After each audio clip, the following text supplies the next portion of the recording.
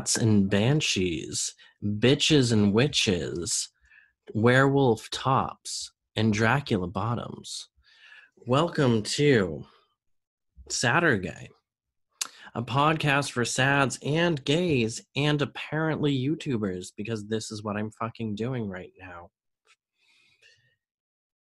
It is October 30th, and I will be releasing this on October 31st.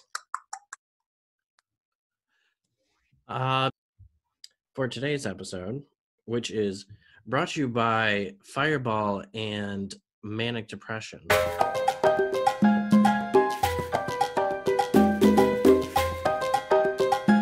For today's episode, I wanted to talk about Halloween, obviously, because it's a Halloween episode, right?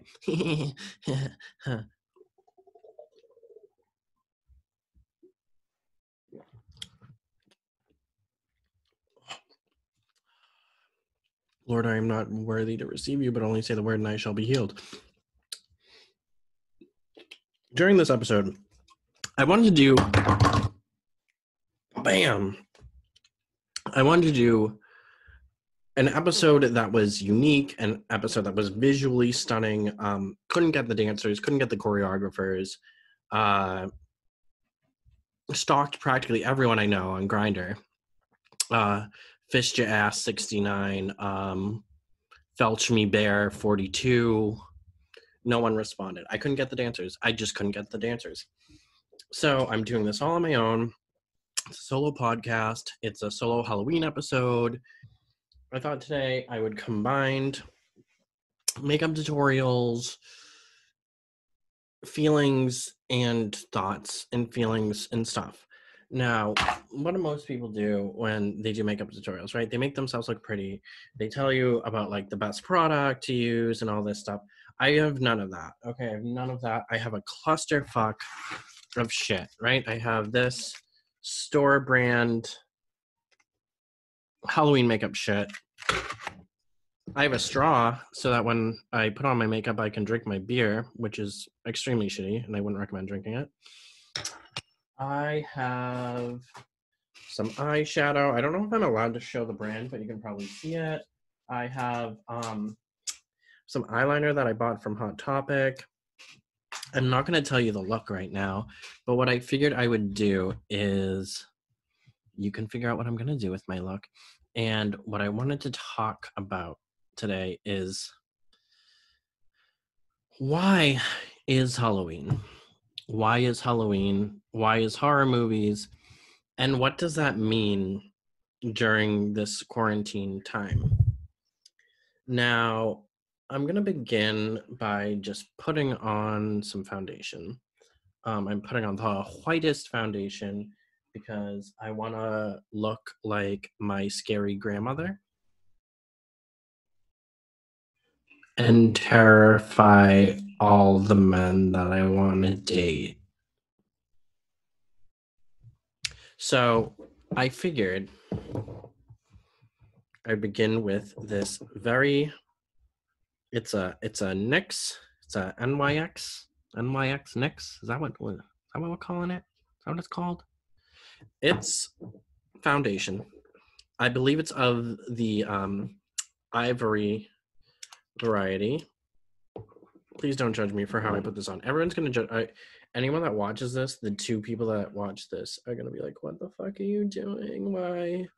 Why, Kyle?" I just like put it on different areas and leave it on there for a little bit to just like blend. I'm not gonna explain what I'm doing. I don't know what I'm doing, so why would I explain something that I don't know what it is? You know what I'm saying? So I have here, during my thorough research into what is horror, why is horror, I found this very old and interesting article from 1997. This is called "The Horror of It All, Our Obsession with the Gothic Feeds the Beast of Halloween." Now this was 1997. Did I mention that? Again, I'm going to say 1997. Good year. I don't know what the fuck happened. I was like 5 or 6 when that was a thing. When 97 was a thing. Spice World, I think, was happening. Spice World, Spice Up Your Life. Mulan would come out a year later, I think. Hercules was a popular movie then. I only know things in relevance to Disney movies, so I'm going to say it was the year of Hercules. This author, Mark Edmondson, writes in the Washington Post, 1997, article in the Washington Post. Looking a little more closely, though, at the phenomenon of Halloween and our obsession with horror. Looking a little more closely, though, we might see Halloween as a relief from, as well as a crystallization of, our day-to-day immersion in the Gothic. For, on Halloween, our obsessions are played out in a witty, high-spirited way. People are often dressed up as the creature they most feared and begin hamming it up. Halloween is a Gothic holiday that, in its spirit of carnival and masquerade, both pays homage to and mocks the Gothic by dressing up to become the object of our worst fear. Vampires, serial killers, and ghouls. Some of us may use this haunted of holidays as the day off from our culture's perpetual haunting. He goes on to describe the cultural significance, the prior cultural significance of Halloween. As some of you are familiar with, Samhain, some people pronounce it Samhain, other people pronounce it Samhain. I don't care. Just don't call me late for dinner is what all I have to say. So he describes Halloween, according to him, according to his cultural understanding back in 1997, of Samhain, which is how we understand it nowadays about the history of Halloween, of Samhain as a celebration, not a celebration, a deviation from celebration, a way of avoiding ghosts by dressing up as ghosts. Kind of like when you're like closeted in high school and you just like pretend to be straight because you don't want people to be like, you're gay, I'm gonna fucking kill you, bitch. You know, you just kind of like blend in like I'm blending here, and you probably fuck it up, right? You probably fuck it up. So Samhain was a way of a Celtic praxis of preparation for the winter solstice, right? So as it was a transition into the winter solstice, it was the day that the ghosts were known to roam the earth just to get ready for winter, I guess. Just be like, winter's coming, guess I'll just like chill for a little bit until like they kick me out and say like, oh bitch, you can't be here right now. So like people are scared of ghosts, right? They're not like huge on ghosts. So like they would dress up as ghosts so like they wouldn't be attacked, right? In the same way, as I said, in the same way that you try to blend in with the cishettes, as I say. Like you don't want people to notice that you're gay or maybe like trans, and like you just try to fit a norm, try to be a normie, try to please the ghost, you know. So they would just, in that Celtic tradition, they would just dress up as ghosts, just be like, hi, yeah, isn't it so weird how we spooked Gary last week? Well, that was a hoot. So that was how it all began. That was how all of it began. And also, I mean, I should reference, I'm not a historian. I'm just telling you how it is in my world as I dab on this very white makeup, trying to explain Halloween and have friends that are really far away from me right now. So it is rooted in a lot of this because it's based off of winter solstice, the preparation for winter solstice. It is based off of more Roman traditions, the Roman festival Pomona, which introduced the candy element of it, right?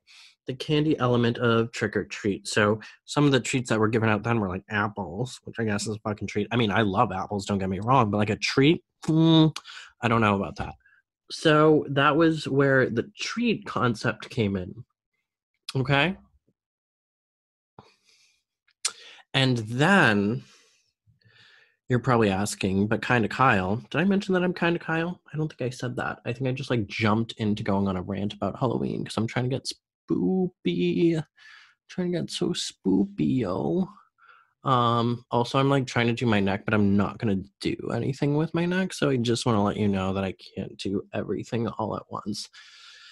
So it was based off of a combination of the Samhain, the Samhain tradition of dressing up like ghosts to just like blend in, the Roman tradition of treats getting ready for the winter solstice. So like eating winter fruits, which apple apparently was one of them, and trick or treat. That was more of a medieval tradition. Need a little bit more. That was more of a medieval tradition. Okay. And what would happen there? So I related to Carnival and Masquerade. Masquerade. If you don't know the song, then you're not gay. So Masquerade or Carnival, like the time I think of a good comparison in a video I watched, Topsy Turvy. It's a comparison to Topsy Turvy in The Hunchback of Notre Dame. Everything's backwards. So the poor become rich, the rich become poor. So this was a time where poor farmers would go to their serfs and say, yo, give me some food, give me some food, give me some gifts. Topsy-turvy day, friggin' Carnival, where's your money? Bitch better have my fucking money. You got my money? Got my food, bitch? You gonna feed me, ho? Gonna feed me, ho? So it was a combination of the Halloween as we know it. I mean, I'm sure there's a lot more history, but I don't have time to go into that because I'm also trying to do my makeup right now. And then I have other ideas that I want to talk about. Okay. So it was a kind of combo of like, bitch, you're gonna feed me, bitch better have my gifts. Winter fruits, apples are a great candy, apparently. And also let's dress as ghosts because ghosts are apparently stupid and won't know that we're humans. All of this, and now we have full-blown slutty, dark, and spoopy Halloween culture. That's where we are today. Hi, how are ya? Hi. And we have horror movies. We have gory horror movies. And as feminist scholars who don't like to perpetuate the idea of violence, who don't like to impose it or instill it into men, who might reiterate that, we might want to ask ourselves, what are the political implications of this? Why gore? Why horror? Do I have an answer to these questions? No. I just took a fireball shot and I'm drinking a beer and I'm about to do spoopy Halloween makeup. Excuse me. We are now in a time where we've gone past the fruit thing and the dressing up just as ghosts because we think ghosts are stupid and won't recognize us. And we're at a place now where we just dress up. We're not trying to scare anyone necessarily, but sometimes we are. And I'm wondering, what is this obsession? Why are we so obsessed with Halloween? So part of me was thinking, I don't know if you remember this. If you listen to my podcast, which you should have. Part of me was thinking of this obsession with the horror, obsession with the taboo, and the pleasure derived in this association that it has with both the real and the unreal. So people might remember, if you listen to my podcast, people might remember that a few episodes ago, I referred to a little thing called the Rocky Horror Picture Show. And my friend Roxanne, hi Roxanne, I love you so much. I fucking love you so fucking much. So that is a show, right? Makes no fucking sense. Rocky Horror Picture Show doesn't make much of sense, right? It is about a cross-dressing alien who makes a living sex doll, a living human sex doll. Now, it's rooted in some places of familiarity, right? We recognize Brad and Janet. We recognize the sort of white laced, is that the term I want to use? The sort of like straight and narrow, very normal, very heterosexual couple. And the ways that they're prudish and probably hiding something, like they probably both secretly want to get pegged, right? And that's why the Rocky Horror Picture Show is so interesting, right? Is because it just takes that whole taboo and is like, heterosexuality is a myth, gender is a myth. Richard O'Brien is kind of a piece of shit. I didn't realize, and I apologize for not referencing this in my podcast. I didn't realize how problematic Richard O'Brien was, but he is.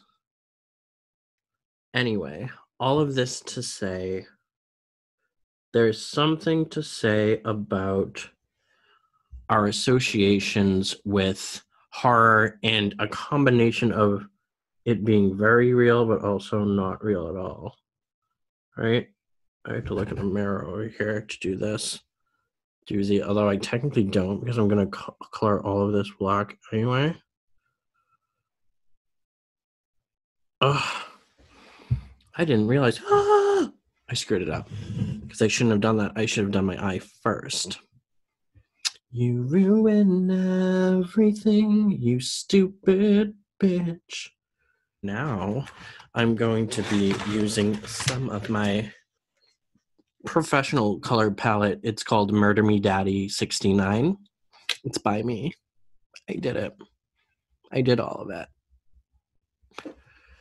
So part of this question that I'm asking has brought me into more of the nuanced and professional and academic questions that I always ask, because that's who I am and that's what I do.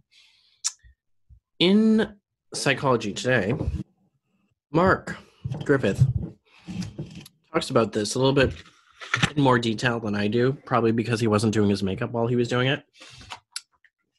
Why do we like watching scary films? Why do we like watching scary films? Tell me, Mark. Oh, hi, Mark. Sorry, I'm not doing the Room. I'm not doing references to the Room. I told you I would stop. I told you I would fucking stop doing that. He writes, according to a 2004 paper in the Journal of Media and Psychology, I would like a better thing to do this with. Oh, no. I'll just do this. I'm just going to have to do this. According to a 2004 paper in Journal of Media Psychology. I thought it was media and psychology, but it's I don't know. Maybe I'm wrong. But according to this journal, by an article by Glenn Walters, there are three primary factors that make horror films alluring, and those are Tension. Oh my god, there's a little brush on here. Did you fucking know that? I didn't see that. I didn't see the brush. Stupid hoe. You're a stupid hoe. You're a stupid hoe. I didn't see the brush. I didn't fucking see the brush. I'm not going to use it now anyway, but I'll just say I didn't see the brush. Okay, so there are 3 primary factors that make horror films alluring. Now, those are, I'll discuss them, just give them the name first, and then I'll discuss them in more detail, okay? So those are tension, relevance, and unrealism. So, from my understanding, everyone is clear that this is my understanding, right? Tension, okay? Tension generated by suspense or gore, right? By suspense or gore. So, designed to make you feel uncomfortable, right? You're not supposed to feel. Do you remember that thing? What was that thing that Alfred Hitchcock wrote? Everyone knows this because if you went to community college, which you probably did if you listen to this because you can't afford fucking Harvard, like Joey Smith, whose dad owns Toaster Strudel. You probably heard this in community college about what makes a film a film. The thing about Alfred Hitchcock where he says, you're watching a movie and there's 2 people talking in a room and they're sitting at a desk and like, we know that there's a bomb under the desk and one of the people doesn't know that there's a bomb and the bomb's supposed to go off. And so the whole time you're tense, right? Because you're like, motherfucker, the bomb's going to go off. Get the fuck out, bitch. Bye. That's my understanding of tension. Now, someone could say, oh, technically that's not tension. That's hyper suspense of the psychological.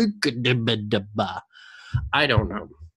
But to me, that sounds like tension right there. I would say that's pretty tense, boo-boo. That's pretty fucking tense. Okay, so in more detail, right? The next one. What's the next one, honey? Tell me the next one. The next one is after tension relevance. That's why I said cultural. So it means like cultural relevance, right? So like if I mention Hitchcock, most of you, if you're listening and you're like not old and gay, maybe you don't know who Hitchcock is, and that's okay. So like maybe that reference is outdated, or like if I reference, although I think they're making a comeback, but like just to use an example because this literally just popped in my head, if I make a reference to like Animaniacs, like you might not get it, right? If you're younger, you might not get it. If you're like old as fuck and sad and gay like me, like you'll understand it, but like you might not get it. Like you might not get it. If you're under 23, you might not get it. And that's sad. And that's okay. So, but it's not just, right? It doesn't just have to do with that specificity of cultural relevance. It also can do with personal relevance. So we relate to the characters. So like, let's say in Midsommar, right? Like Midsommar, she like struggles with like depression and like really bad trauma. I'm not going to try to give away it. I'm not a fan of Midsommar. That's all I'll say. Not a fan of Midsommar. But there's like personal relevance to it, right? And I don't like it. I don't dislike it because of the personal relevance. That's not why. But sometimes that is why I don't like films.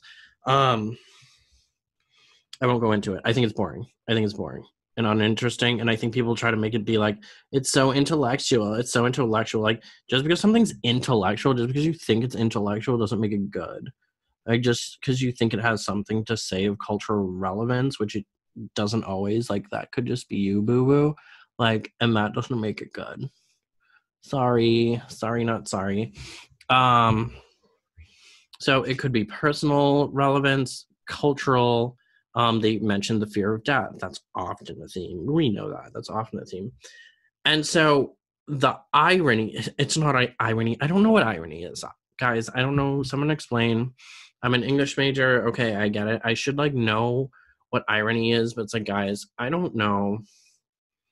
I don't know what irony is. Okay, I'll admit it. I don't know what irony is. But there's an odd dynamic. Let me just say that. There's an odd, interesting dynamic between horror being seen as invested in relevance, as in something real, right? Something real, something familiar, something peculiar, something for everyone, a comedy tonight. And then also, it's rooted in unrealism. So we have these three factors of, and as I went into detail with the other two, tension, dynamic tension, shock, gore, mystery, terror, relevance, personal relevance, something you can relate to, cultural relevance, something you're familiar with, or something that everyone relates to, like the fear of death. Oh, did I fuck it up? That's okay. I don't think I did, actually. I'll make it work. And then this unrealism at the same time. So something that's both hyper real. The fear of death is very real, right? We're all afraid of death. And if not, you're cool. I mean, I'm like, it's okay. Like, death's just gonna be there. Death's just gonna be like, hey, girl, hey. And that's fine. I'm like, I sound like James Charles. That's not a critique. It's just like an observation. I didn't mean to sound like James Charles there. Hi, James Charles, or whatever. I don't care. Yeah, that's an interesting dynamic, is it not? Is it not? So he talked a little bit more about this detail of the unreal, and that is the author Mark Griffith, who's building off of the work of Glenn Walters. And it's interesting, Glenn Walters, I tried to find this information, couldn't find it, couldn't find the article. It's like the article isn't published. Yeah, there have been a few people who have referenced this person, this persona.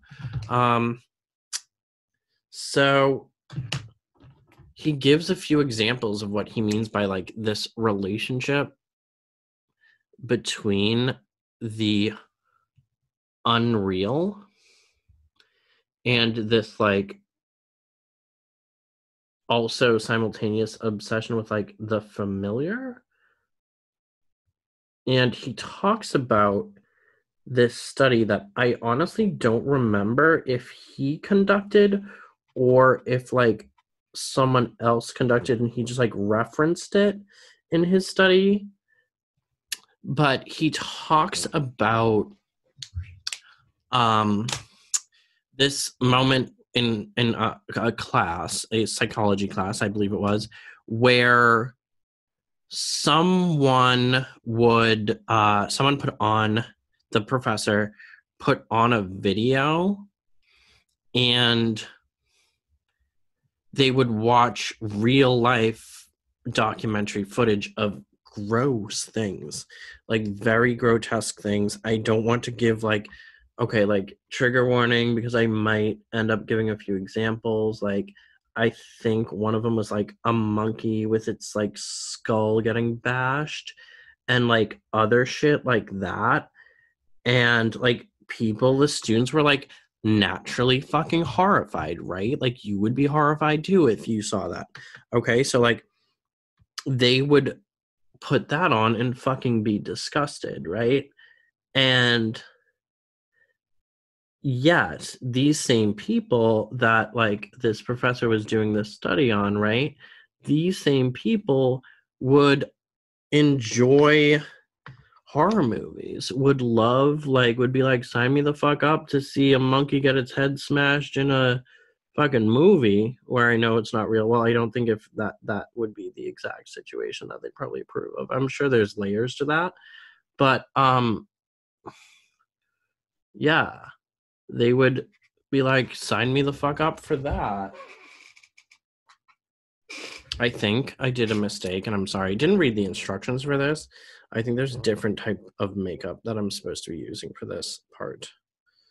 They'd be like, sign me the fuck up for that. And yet, be terrified of the documentary, be disgusted at the documentary because of its layers of realism, right? Because it's like real, because it's actually happening. And that's the thing, is like what makes horror and what makes Halloween fun and interesting is the fact that it's like escapable, you know what I mean? Like we don't live in Halloween Town, like maybe be like, oh, I'd love to live in Halloween Town, but like, would you really though? Would you want like Calabar like up your fucking ass trying to fucking steal your like Cromwell fucking wand? Would you want that? Would you want Calabar up your ass trying to steal your fucking Cromwell wand? No, you wouldn't. I don't care what you say. Like, if you're saying yes, you're just like one of those sarcastic dudes in class that like wear a fucking Minor Threat shirt and think you're hot shit. I like Minor Threat too, but like that's not what this is about right now. That's not what this is about. So there's an aspect of us celebrating Halloween and investing in this scariness because we know it's not real, right?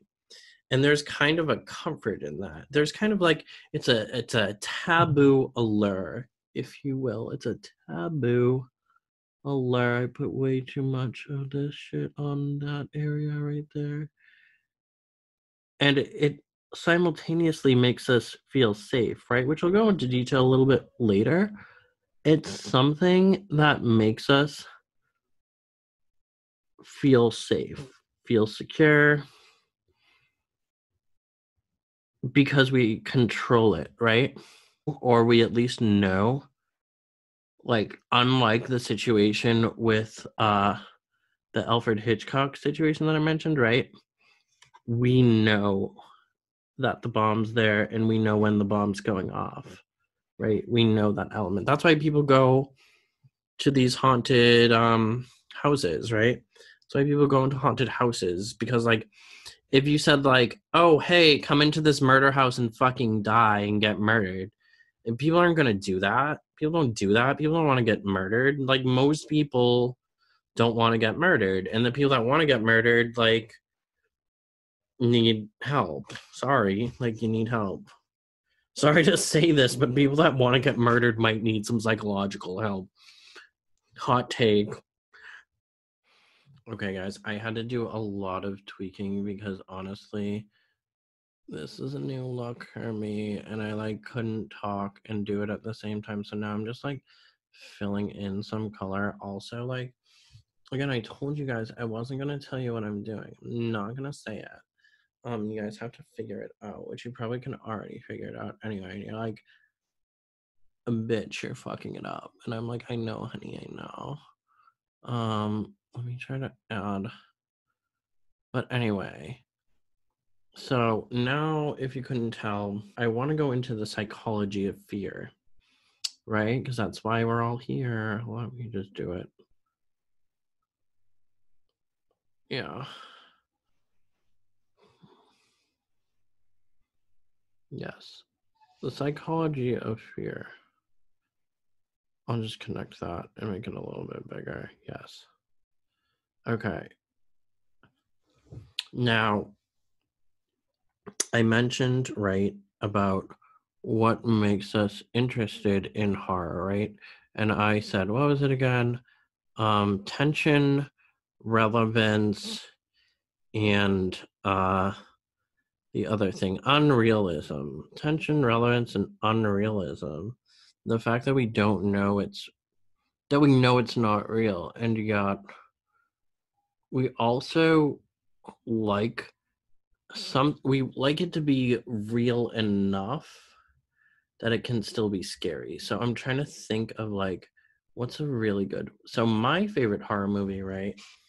As I'm sure some of you know who know me, is Carrie, right? Carrie is like, guys, seriously, I think Carrie is like a cinematic gem. It's like my favorite movie of like all time. I like love it. I like love it so much.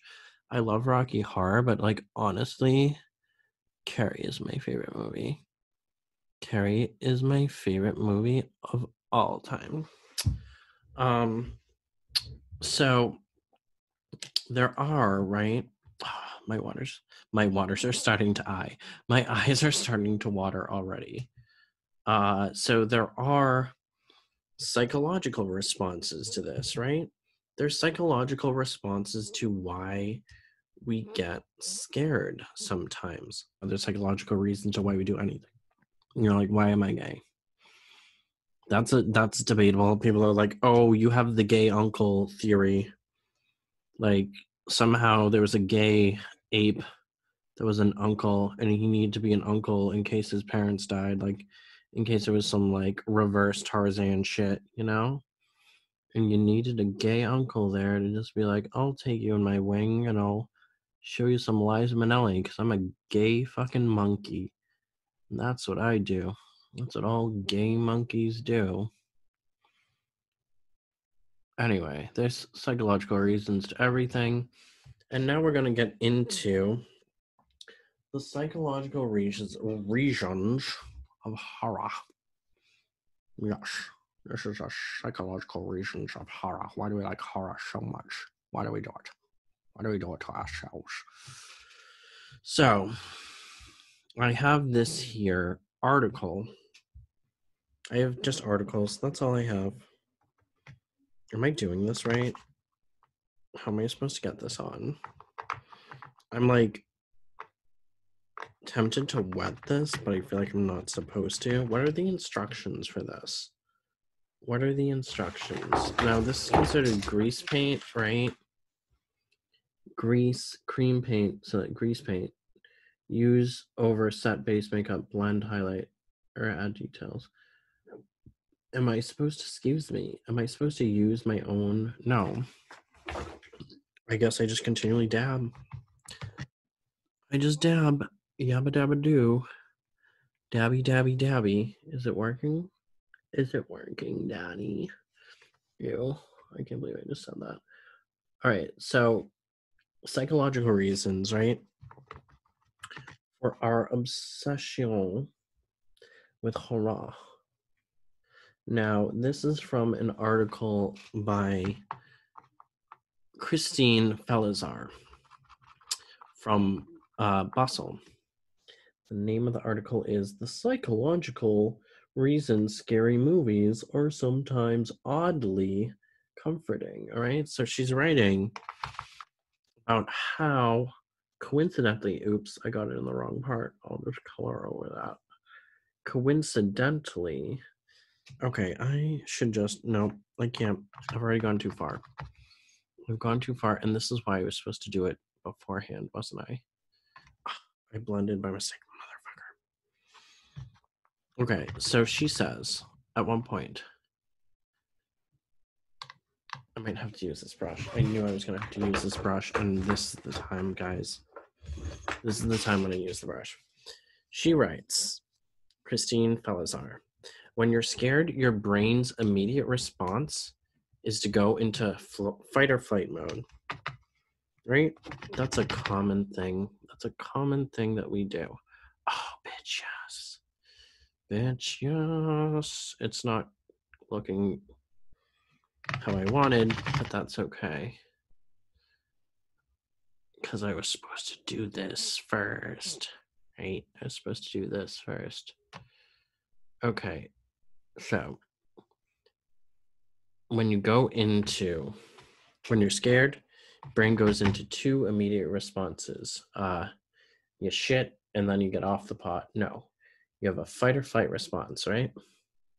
When this happens, your entire body can react. Entire body can react. For instance, your heart may race.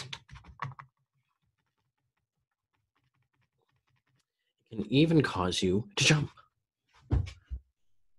That can be fun for people, right? That can be fun. So part of what makes a movie comforting is this flight or fight response, right? It makes us wanna la la. Makes us wanna la la. It makes us jump, and the jumpiness makes us feel alive, right? Like sometimes we need to feel alive. Sometimes you need to just put a bunch of makeup on and start a podcast and then realize you're going to show this to the world. And you're like, what the fuck am I doing? And why did I decide to do this? And this is not the color I wanted, but that's okay. It's not right, but it's okay because you know what? I'm going to make it anyway. Okay, so that's one. So she gives 3 reasons. Okay, she gives 3 reasons why people like the feeling of getting scared.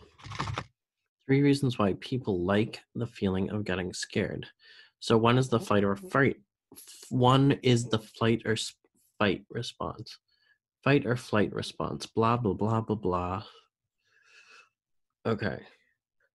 So the fight or flight response is number 1. When we like the feeling of the jumpy feeling, we get excited from it. It alerts us, makes us feel alive.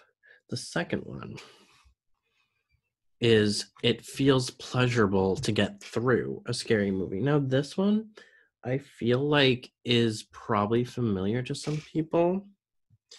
So, let's, like screwing up this palette, which I probably will never use again, but that's fine.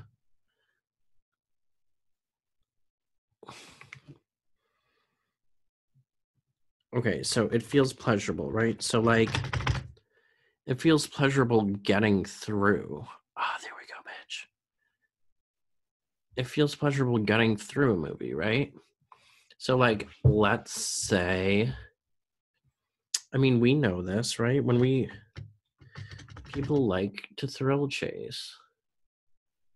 So let's say you're a person, right? Let's say you're a person who suffers from anxiety. Hi, how are you?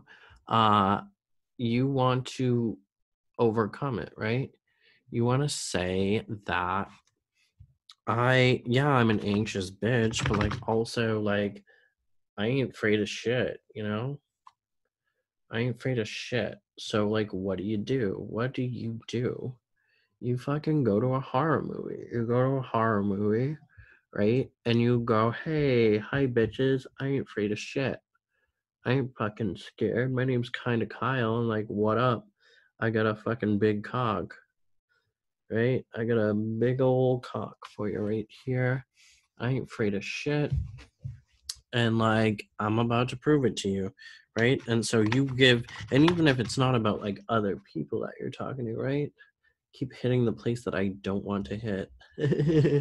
That's what fucking he said or she said to him.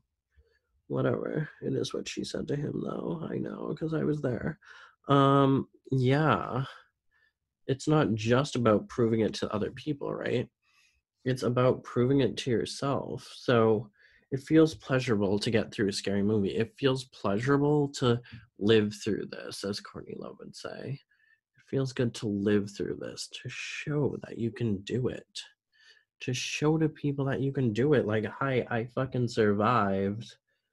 Yeah, you think I'm an anxious bitch because sometimes I fucking poop my pants for no fucking reason. But like, hey, I'm still out here, right? I'm still here. I'm still standing. No, Billy Joel's okay. And then the final reason is that horror movies, people feel connected. People get more connected. That's why it's like the cliche of like you go out with your girlfriend or boyfriend or they friend, right? And like you, hold on a sec. You got scared, right? And you're like, oh my god, I'm so scared, I'm so scared. And you just like cuddle up to them, right? You just go the fuck up and you cuddle up and you're like, hold me. Oh my god, I was so scared. Thank you. You comforted me. I am no longer scared. You are such a big, strong person. And that's why everyone gets laid during horror movies. That's why they call horror movies an aphrodisiac. Did you know that? Did you know that they call horror movies an aphrodisiac? You probably didn't because they don't, but they should. I think they should. I need to fix that. So, I'm so close to almost done. We see moments of like varying types of horror, right? That kind of have to do with like the culture that we're living in, right? So like I'll give an example like and this also like so in the article that I referenced before, the 97 article, like it wasn't just about like Halloween. It was about our cultural obsession with the Gothic, culturally with what we're afraid of, right? With what we're afraid of in the moment, because our fears are never like, I don't think our fears are like constantly like, if we as a culture are constantly evolving, right, then our fears probably change too, right? Like when you think, like when you like think like, oh yeah, sometimes we get scared of different things at different times because like we're taught that like the boogeyman takes on different like figures. Our fears change as our culture changes, right? So let me think of a few examples. One that okay, we can even give an example of Carrie. A lot of so whenever it's kind of interesting that I think of this, a lot of times when I reference Carrie as one of my favorite horror movies, it's my favorite movie in general, as I've said already. A lot of people reference Rosemary's Baby, and the man who was a man, as I said, because he was a man, who wrote Rosemary's Baby, also wrote the Rocky Horror Picture Show. No, I'm just kidding. He didn't write the Rocky Horror Picture Show. The guy who wrote Rosemary's Baby also wrote The Stepford Wives. But all of that to say, interesting feminist takes, horror intersections with feminist takes. This is looking bad, but that's okay. I'm not a professional. I could blend a little bit more though. Would that do shit? Nope. Baby, you gonna fuck it up. Baby, you gonna fuck it up. That's what you gonna do.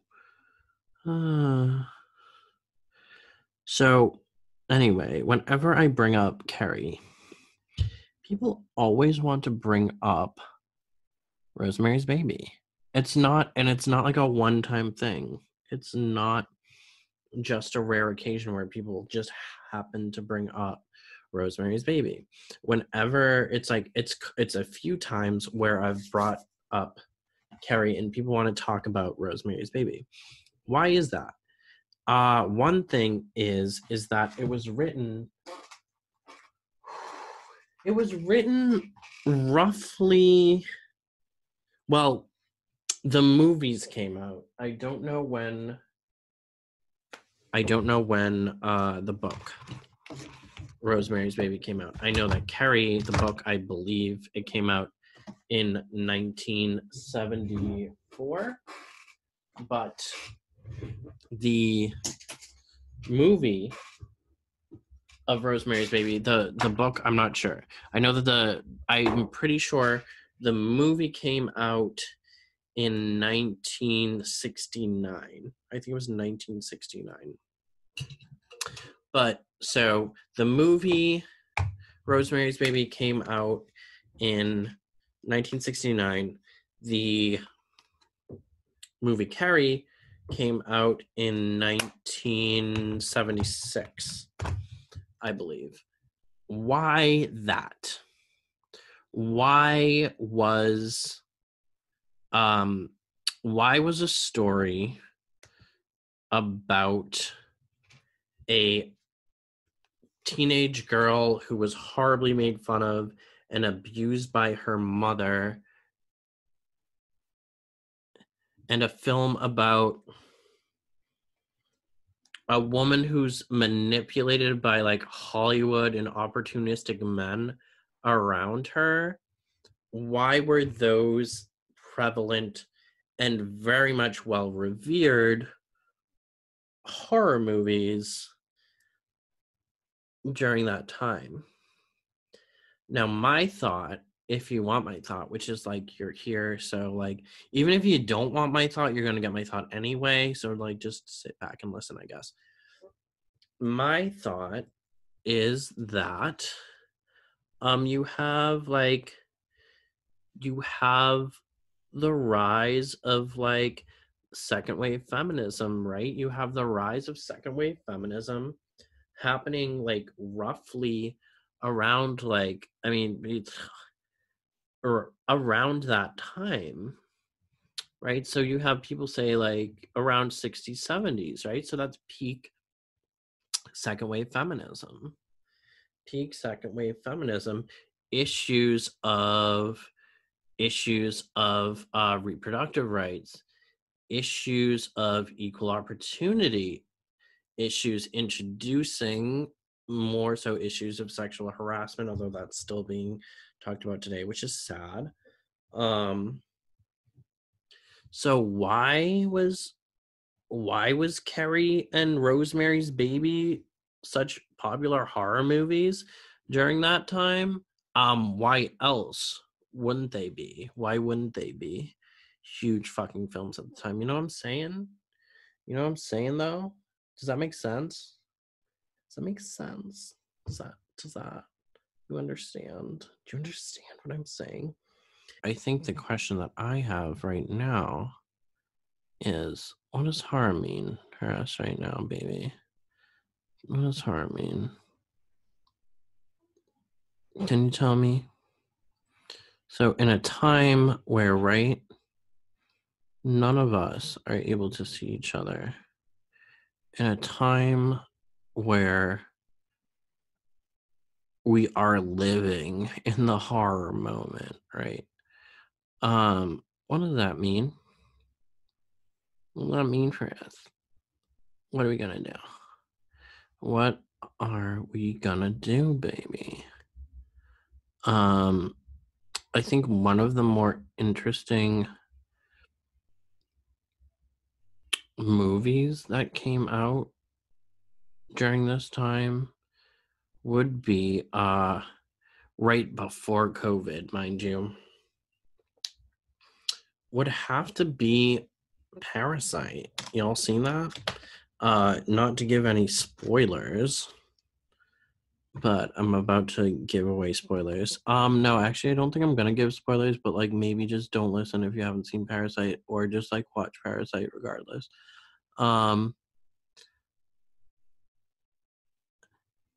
Ironic in name. Excuse me.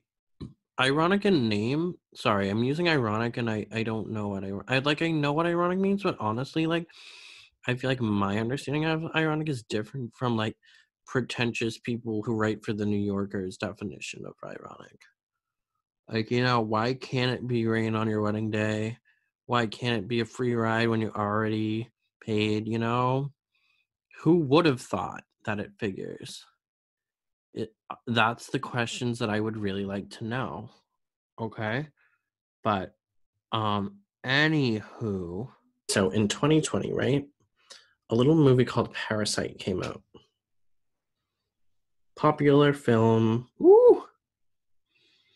Very white. Popular film, critically acclaimed, story, horror, but more so thriller, about a family that like basically is like fuck rich people, where the time has come where taking over, you know? Oh, that's not, I don't like that. Let me see. No, this isn't working. Oh well. We'll make it work. I'll figure something out. would I be crazy, you guys, if I combine my foundation? Because I think what's happening, honestly, is my foundation is like wearing away. Now, would I be cuckoo bananas if I combined this foundation with this? There we go. No, it's not really working. Okay. It's coming off. That's great. That's exactly what I wanted to happen. This all is what I wanted to happen. It's fine. It's fine. I'll just leave it on. I will just leave it on after this.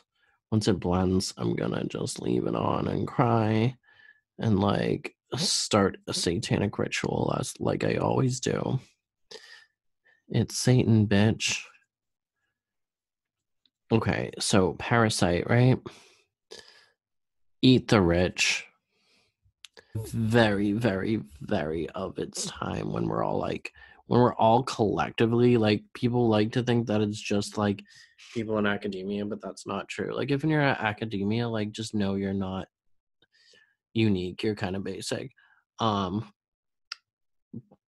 we're all about eating the rich at this point, right?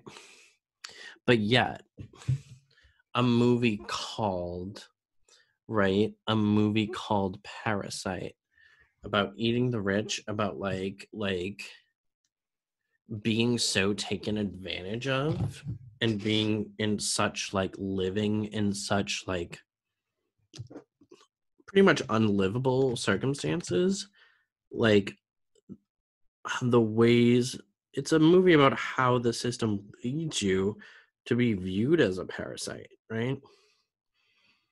And the horror is the people that are viewed as the parasite aren't the parasite. It's really the people that think of themselves as civilized, right? And people like, yeah, duh. People who are listening to this are like, yeah, duh. But you're the parasite. I'm the parasite. You're the parasite. Like, I wombo, you wombo. We all wombo. Wombology, the study of wombo. Like, that's what it's about. That's what it's about. And coincidentally, also, uh,